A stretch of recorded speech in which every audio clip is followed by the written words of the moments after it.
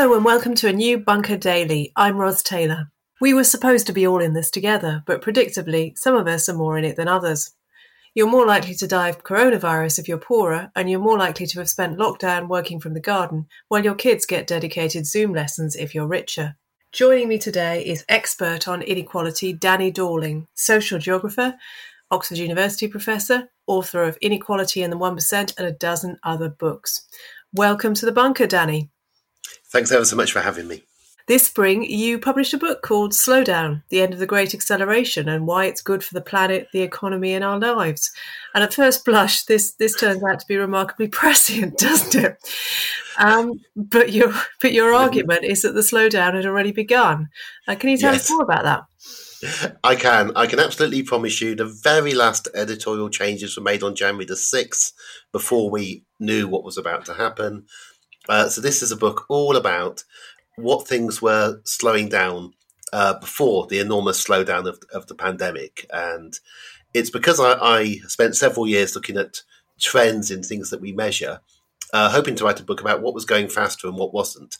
And what's quite remarkable is I kept on finding that things that people think are speeding up may still be rising. So the population of the planet is still going up, GDP is still going up, but none of these things are rising as fast as they have been in previous decades. I could only find four things, actually, that were rising. Our consumption and pollution of goods was still rising and accelerating. The number of flights that we were taking on aeroplanes was still accelerating. The temperature of the planet wasn't just rising, it's accelerating, or it was. And finally, the number of international graduate students was accelerating and rising. So it's quite ironic. The only four things I could find that were actually accelerating have stopped accelerating. But most importantly, we were living under a misconception that we were in an age of acceleration. Compared to our parents and our grandparents, our times have been slower, and there were all the kind of indications that there is a general slowdown on the way. But that's extraordinary, isn't it? I mean, it feels really counterintuitive to say that, because the internet came along essentially in the early 70s or so, and then 20 years later it began to transform our lives. How is it that we can have something which obviously speeds up human interactions and yet we're slowing down? We're kind of programmed through what's happened to the last 6 or 7 generations of us to always see things through a prism of speeding up. And I think that's because things really did speed up incredibly for previous generations. Depends how old you are, but for me, I had grandparents who were born at a time when there were no tractors in the field. It was horse-drawn labour in the fields. They watched air flight begin.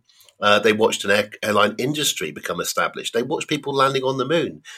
They went from telephones to radio to television and then the internet, all in their lifetimes. And if you compare that kind of change to what's happened in our lives, it is not as impressive.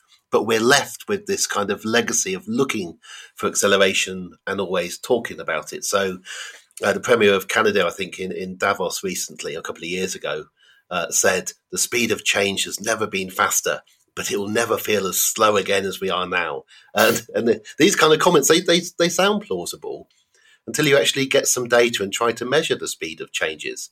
And then you don't actually find that pattern that people think of. And there have been books written on acceleration, and in recent years, they have a lot of long words and a lot of theory in them. Remarkably few examples. And my favourite example in one book, after several pages, they thought they better put in an example of speeding up. And the data they'd got was the speed at which members of the houses of the parliament in Norway speak. And politicians in Norway now speak faster than they used to. Now, if that's your first piece of empirical data about everything speeding up, you can tell that some poor researcher was clutching at straws trying to find something. So it sounds counterintuitive. We're told we're speeding up. Universities are endlessly producing press releases about the amazing discoveries that they're making. But it's the measuring of it suggests very, very different. And probably most important of all of this is the slowdown in the number of human beings. I was born in 1968. 1968 was the year of the fastest growth in the human species ever, about 2% increase in our numbers on the planet. And after that, that growth rate began to fall steadily again and again and again. Recently, I think just last week, The Lancet published a paper saying we may actually only make it to 8.5 or 9 billion people on the planet. We may not get to what the UN think, which is 10 or 11. But most importantly, we're heading for the first stabilisation of the population of the planet ever. Within the lifetimes of our children. And that's an enormous slowdown. That's the biggest slowdown of all. And it's quite incredible that we're heading for that. We were already in a global economic crisis before the pandemic began. GDP growth each decade is slower than the decade before, all the way from the 50s onwards. But we always ascribe a slowdown to particular events. So we talk about the 1970s crisis or the recession in the 80s as if individual things were what mattered most. We don't step back and say, actually, the overall pace of change, although still going forward, is not going forward as fast. So maybe it's not about the speed of change, it's about the number of human interactions that we have, isn't it, when you come to think about it? And that's what the internet has enabled. Oh, the internet is our latest change, so we hold on to it as an amazing thing. It depends how geeky you are. I was lucky. I went to University of Newcastle upon Tyne in 1986 as an undergraduate, and Newcastle was one of the few universities in Britain. There were only half a dozen that were on the proto-internet in the late 80s. So I had email as a late teenager, and that's a long time ago. I'm 52 years old now. I had a Windows computer by about 1990. That's 30 years ago. Now, of course, more and more people become connected, but actually the speed of people being connected to the internet, of course, has been slowing for a long time because the big increases were in the past. The acceleration in access to mobile phones has slowed down because there are now so many mobile phones on the planet. People still talk about the $100 computer when we can actually get to a computer cheap enough that the vast majority of the world's children will have one. But that is within sight. And we're not seeing new technologies around the corner. We're not seeing a technology which allows us to teleport around the world, the kind of things that we were promised in the past. We're not really looking, although some entrepreneurs are, but in general, we've come to realize that we're not going to go out to space and colonize other planets. It isn't possible. They're too far away. It takes too long.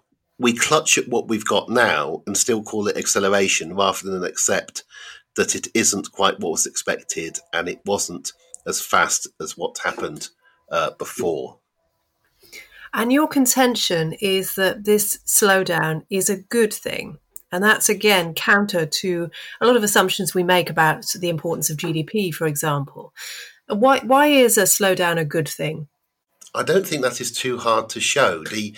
If, for instance, GDP growth had carried on at the rate it was in the 1950s or 60s for the decades afterwards, we'd already be at 2, 3 or possibly degrees warmer on the planet. Because GDP growth, the way we measure it, is all about producing more things. And so we would have burnt ourselves up. If our population growth hadn't slowed down, we'd be talking about 15 billion or 20 billion of us. Acceleration was partly lauded so highly in the past because we were improving material living standards. We were getting to a point where we could heat our homes well enough, where we could actually get enough clothing so that you didn't have to worry about staying warm in that way, building enough buildings so that people had enough space. But in the rich countries of the world, we've gone way past achieving that. So the idea that you're going to be happier if the economy accelerates again so that you can buy even more doesn't make sense. The environmental case is the strongest. On average in the UK, we now consume and throw away 6 times more in weight every week than our parents did in the families that we grew up in. And that's 6 times. You can see it in the amount of rubbish you put in the bins compared to the bin that you would have had as a child. If that was to continue accelerating, you can imagine just how many bins you'd have had to have outside your house. It's slow down. We've had to slow down for quite a long time, more so in some countries than others. Japan is the most famous example of a nation slowing down. but also much of Europe, and particularly in the parts of Europe which are doing better socially. So Scandinavia, Nordic countries, there the slowdown in population growth has gone on for longer. But these are not societies where things are falling apart. In fact, the opposite.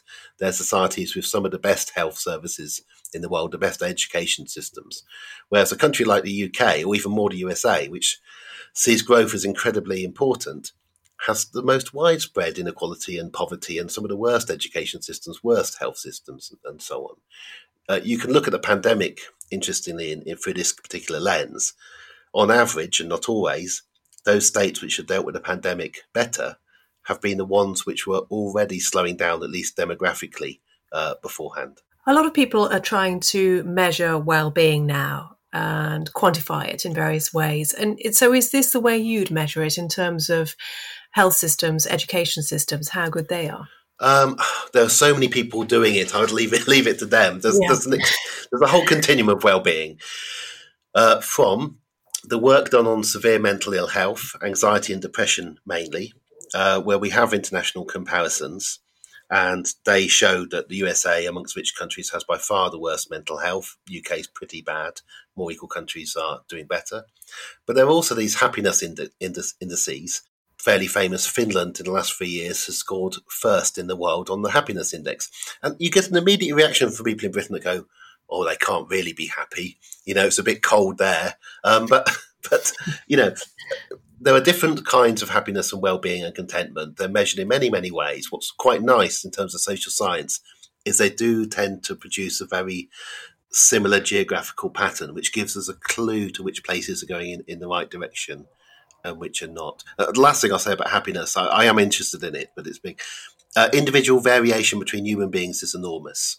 So you and I have a propensity to be happy, part of which may be innate, it might actually be our genes.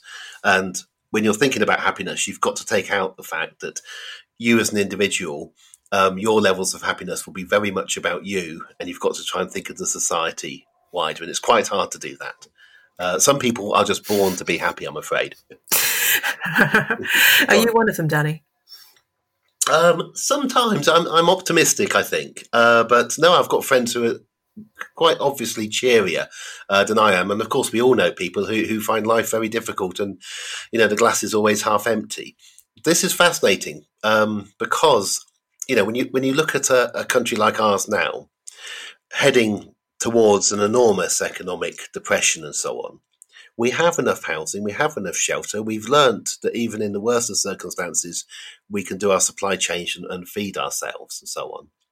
We're worried about precarity and uncertainty hugely, but our biggest problem, and this was from before the pandemic, and the pandemic makes it worse, our biggest problem was mental ill health, particularly amongst the young. And the old would tend to poo-poo this. They'd look at the figures and say, oh, that can't be true.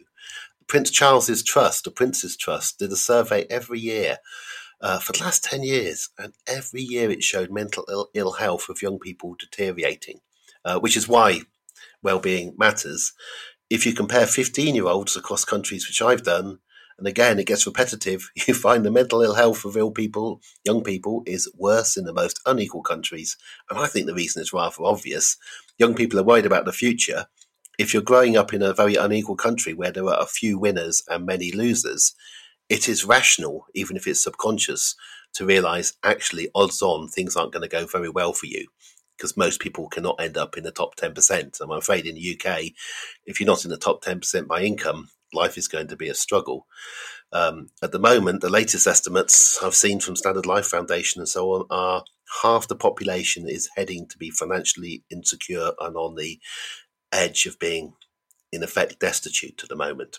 And in a really rich country, that is a choice. And in more equitable countries in Europe, with the same pandemic, exactly the same virus, you don't see that same level of fear and economic insecurity. That's an absolutely shocking figure, isn't it? And I hadn't heard it before. But I want to talk to you in particular about children, because as you say, experience happiness very, very differently. And I think one of the things about this pandemic that's really surprised me is how some people have been quite open to me, some friends, that they've really quite enjoyed it. And they particularly enjoyed the earliest phase of lockdown, which I found absolutely hideous. But they loved it. They just sort of cocooned. But it has not been, I think for older people, in many cases, it's been a lot easier than it has for younger ones. And I wanted to talk to you in particular about this because you used to work in children's summer play schemes, something that you say you try not to forget in all the rest of your work. And there are almost no summer play schemes at the moment because of the lockdown. What impact is it going to have taken so many children out of education for 6 months? Well, it's a really, sorry, I'll sound a bit callous this, but as a social scientist, it's a really interesting natural experiment. We'll actually be able to find it. Probably the lack of schooling will probably be less harmful than we think. That is just a guess I have, because we tend to put schooling and traditional education up on our pedestal. But our schools in the UK were not particularly good compared to schools in Europe. And that's all of them. I'm including the elite, supposed privileged schools there as well. When you actually look at what we produce compared to children in other European countries. ONS do a survey, I think almost weekly during COVID, about how the population are coping. And you're right, and it's in the survey. For people under 70, a substantial number have found that life has been better with the pandemic because they hated the commute and they hated going into their office job, and that's quite a shock to see. But the survey doesn't look at what's happened to children and how children are being constrained.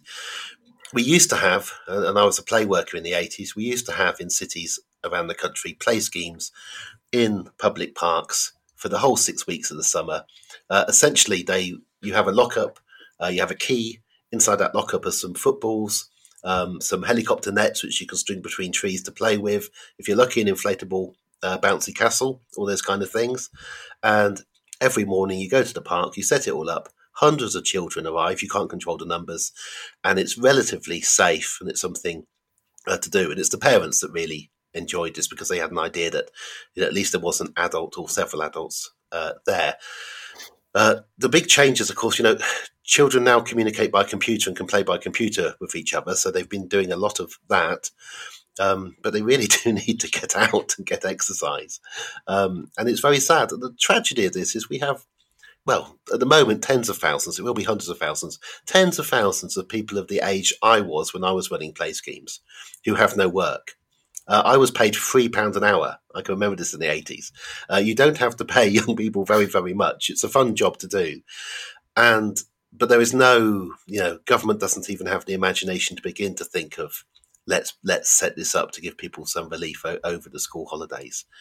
Over the effects, the only way you can really measure it is to compare young adults in a place like Finland, where they do have these schemes, which include food, by the way, to make sure you can still get a free lunch. Although we have that thanks to the footballer, which is the way we set policy in Britain is if a footballer is tenacious enough, you may feed the children over summer. But to get back to the point, we can look at countries which still have play schemes, which still care enough about everybody in their society. And we can look at how well their young adults do and how well people do in mid-age and how their mental health compares to the mental health of people in Britain, how their productivity is much higher, how they're able on average to speak 6, 7 or 8 languages for an average young person in a country like Finland, and how they can then elect politicians who do things like get rid of homelessness entirely. And I'm not saying all these things are causal, it's just so much of a tangle, but the Finns will tell you in other countries which still encourage play, will tell you that part of the reason their society works is because of what they do in the early years. Whereas we have this stupid obsession with, we must get people the highest GCSEs they can possibly get. So we measure all the interventions, really important to intervene at age 3 to try to get somebody to get an A star at a GCSE. Which getting an A star at a GCSE is knowing exactly the right words to put in the 6-point question that the examiner has been told that they're allowed to give the highest number of marks for. It's training people to jump through hoops. It's not imaginative. So we've got a long way to go in Britain. But the nice thing is, the great advantage is that we have the rest of a continent to look at, if only we would look and learn, where they are already doing things better than us. But we find it impossible to imagine other people can do things better than us. You've written a lot about Brexit and geography. You described Essex in your work as the capital of Brexit. Tell us about that and how it works. Okay. This was going back way back to that referendum on the 23rd of June 2016, where people could either vote to leave, vote to remain, or choose not to vote if they were allowed to vote. A lot of people were disenfranchised and didn't have a vote. And I spent a lot of time, actually a couple of months, looking at that data. And the most important thing for me is that the south of England has a minority of the electorate. And you could define the south in several different ways. It all has a minority, just under 50% of the electorate who could get to vote. But a majority of people who voted leave lived in the south of England. And it was almost all of the south of England. So places like Essex very high, but also Hampshire, also Cornwall, also Somerset. A few odd places like Oxfordshire, only just being majority Remain, and London. But there were millions of Leave voters in London. So it's the south, it's the Conservative shires, it's where the old live. And of course, the south of England has a much older population than the rest of the UK that voted to leave. You know, it's the people who voted for the MPs in the European Research Group who also voted to leave. In the north, there was a much higher rate of abstention. Now, because people normally ignore abstentions, they then look at who voted, particularly in very poor parts of the north, which have the highest rate of abstentions. And because the Leave vote was higher in some of those places, they decided to say it was all about Sunderland or somewhere. Whereas just stepping back and looking about the figures, it was a Southern English old male, Tory and UKIP vote to leave in the main. So does that mean that all we hear about the so-called Red Wall of newly Tory constituencies who allegedly voted for Boris Johnson in 2019 in order to get Brexit done, does that mean that this is all rubbish and they don't really want Brexit as much as Johnson assumes? I don't think Johnson even thinks about them. I think he just repeats what one of his advisors tells him to say about them. I think he has his mind on other things. I don't know how often he's ever been to any of these places. When you look at the December 2019 vote, the most important thing that happened was that 2 million people who'd voted Labour in 2017 for Jeremy Corbyn as well, who was a leader in 2017, 2 million Labour voters didn't vote. They abstained. That's the key thing about the last election. Hardly anybody switches between Labour and Conservative or Conservative to Labour. That doesn't happen. You abstain in one election, you might vote for another party, and then election down the line later you may, but it was abstentions. What happened in the Red Wall is that Labour voters in slightly disproportionate numbers were more likely not to vote. They've been persuaded not to vote, but in various ways. That they get information. They've been persuaded that the person that they had voted for in 2017, and it was very, very personalised about the leader, he was dangerous, he consorted with terrorists, he was, the most bigoted man ever, and it was terrible to do. The other important thing to say about the Red Wall seats, the ones that switched, they often have names like Rother Valley or Great Grimsby that we associate with poverty because we stereotype by names. But when you looked in all the Red Wall seats, I could always find 4 or 5 large neighbourhoods which were in the most affluent 20% of the country. It wasn't your poorer parts of inner cities in the north, they all stayed Labour. It was areas to which people had retired, where they'd retired up into North Lincolnshire, often from having had a lifetime spent, say, down in London. So these are older areas and not the poorest, often suburban. And we really, the capacity for us to get things wrong, because the story is particularly useful for a particular politician, is very high. It isn't always Machiavellian. The Sunderland story was simply the shock of the exit poll in the referendum in 2016. The fact that Sunderland always declares first in elections because they have school kids running with the ballot boxes, and a camera zoomed in on a blonde lady and 2 old men who were bald, at the point when I think it was David Dimbleby had to come up with something to say, and the script wasn't written because the assumption on the night of Brexit was that it would be a narrow Remain victory. So I think this story about, and it was a horrible kind of, the implication was the bigoted, stupid Northerners have gone and shot themselves in the foot. That story was formed on that night, almost by accident. But also, it has to be said, if you think about who produces BBC programmes in W1A, they invariably come from the south of England, and they have parents who are retired, who live in quite nice housing in places like Hampshire and Sussex and so on, who very likely would have voted Leave. So they knew who voted Leave. It was their parents, but much easier to blame it on the people of Stoke or Middlesbrough than to actually say it's mum and dad. So the logical outcome of what you're saying basically is that the UK is going to break up, because I don't see, it's in whatever way, it's not sustainable for an overwhelmingly Tory England to carry on dragging the rest of the United Kingdom with it. Is that what you expect to happen?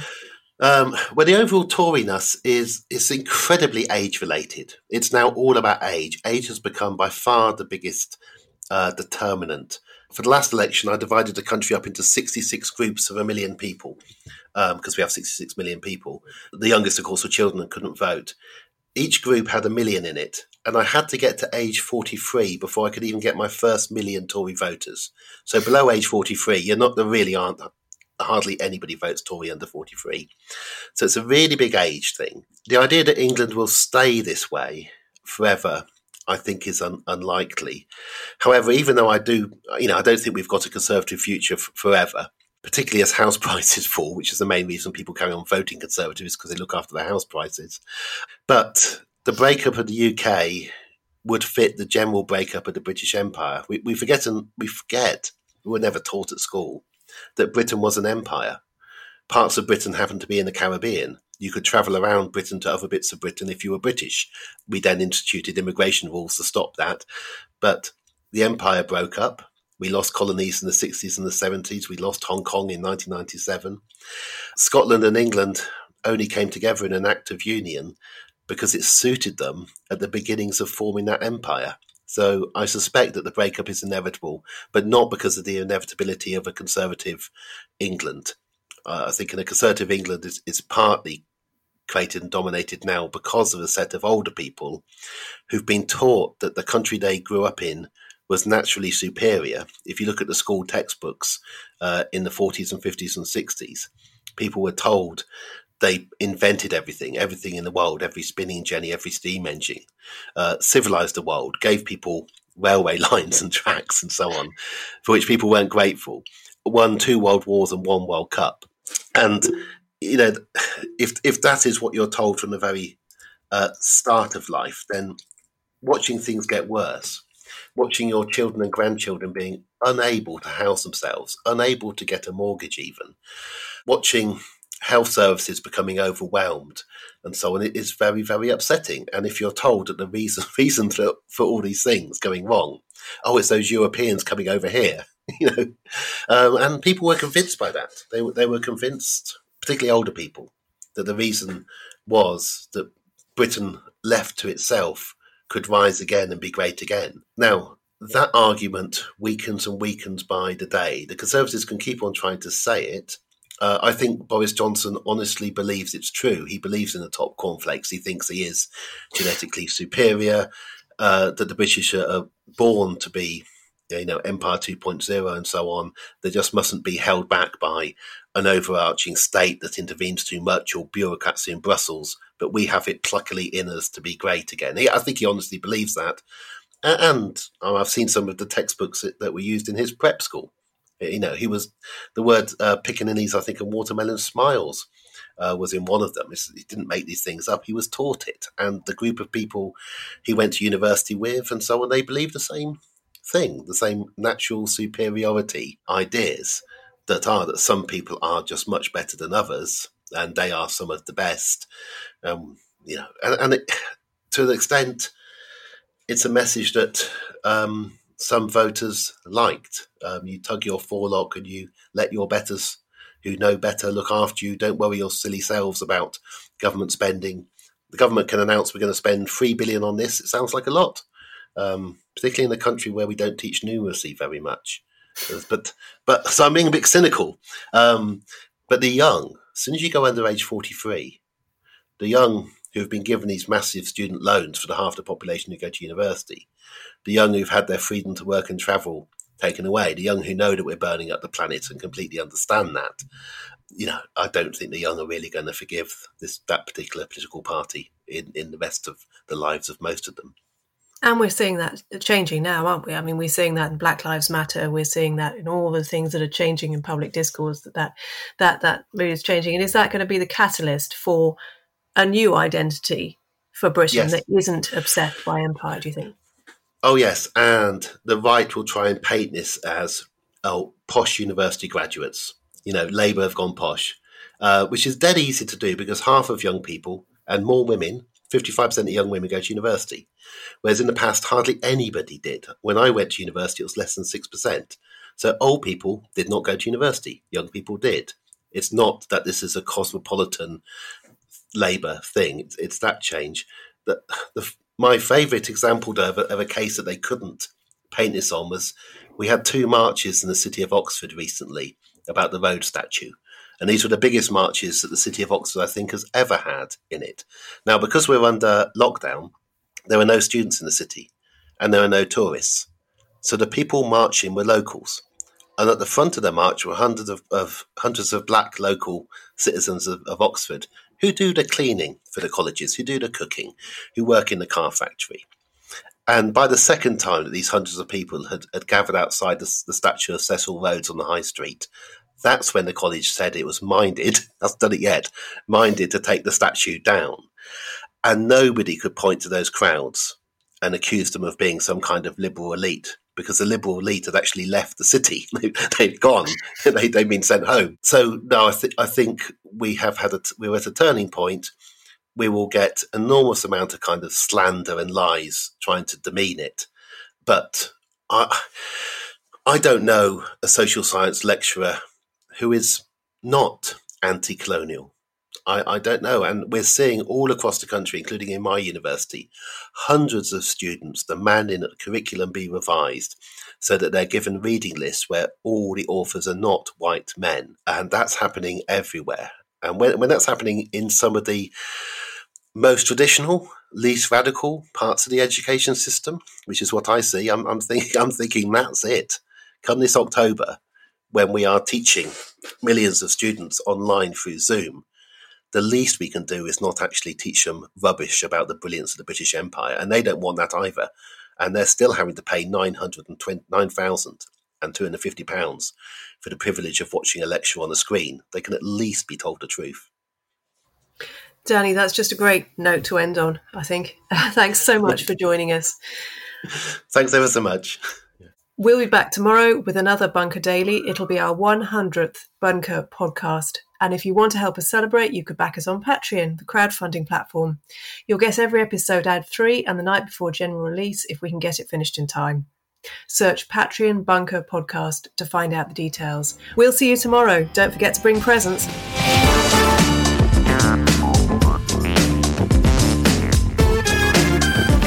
The Bunker Daily was presented by Ross Taylor and produced by Andrew Harrison. The assistant producer was Jacob Archbold, and audio production was by me, Alex Rees. Theme tune by Kenny Dickinson. The Bunker Daily is a Podmasters production.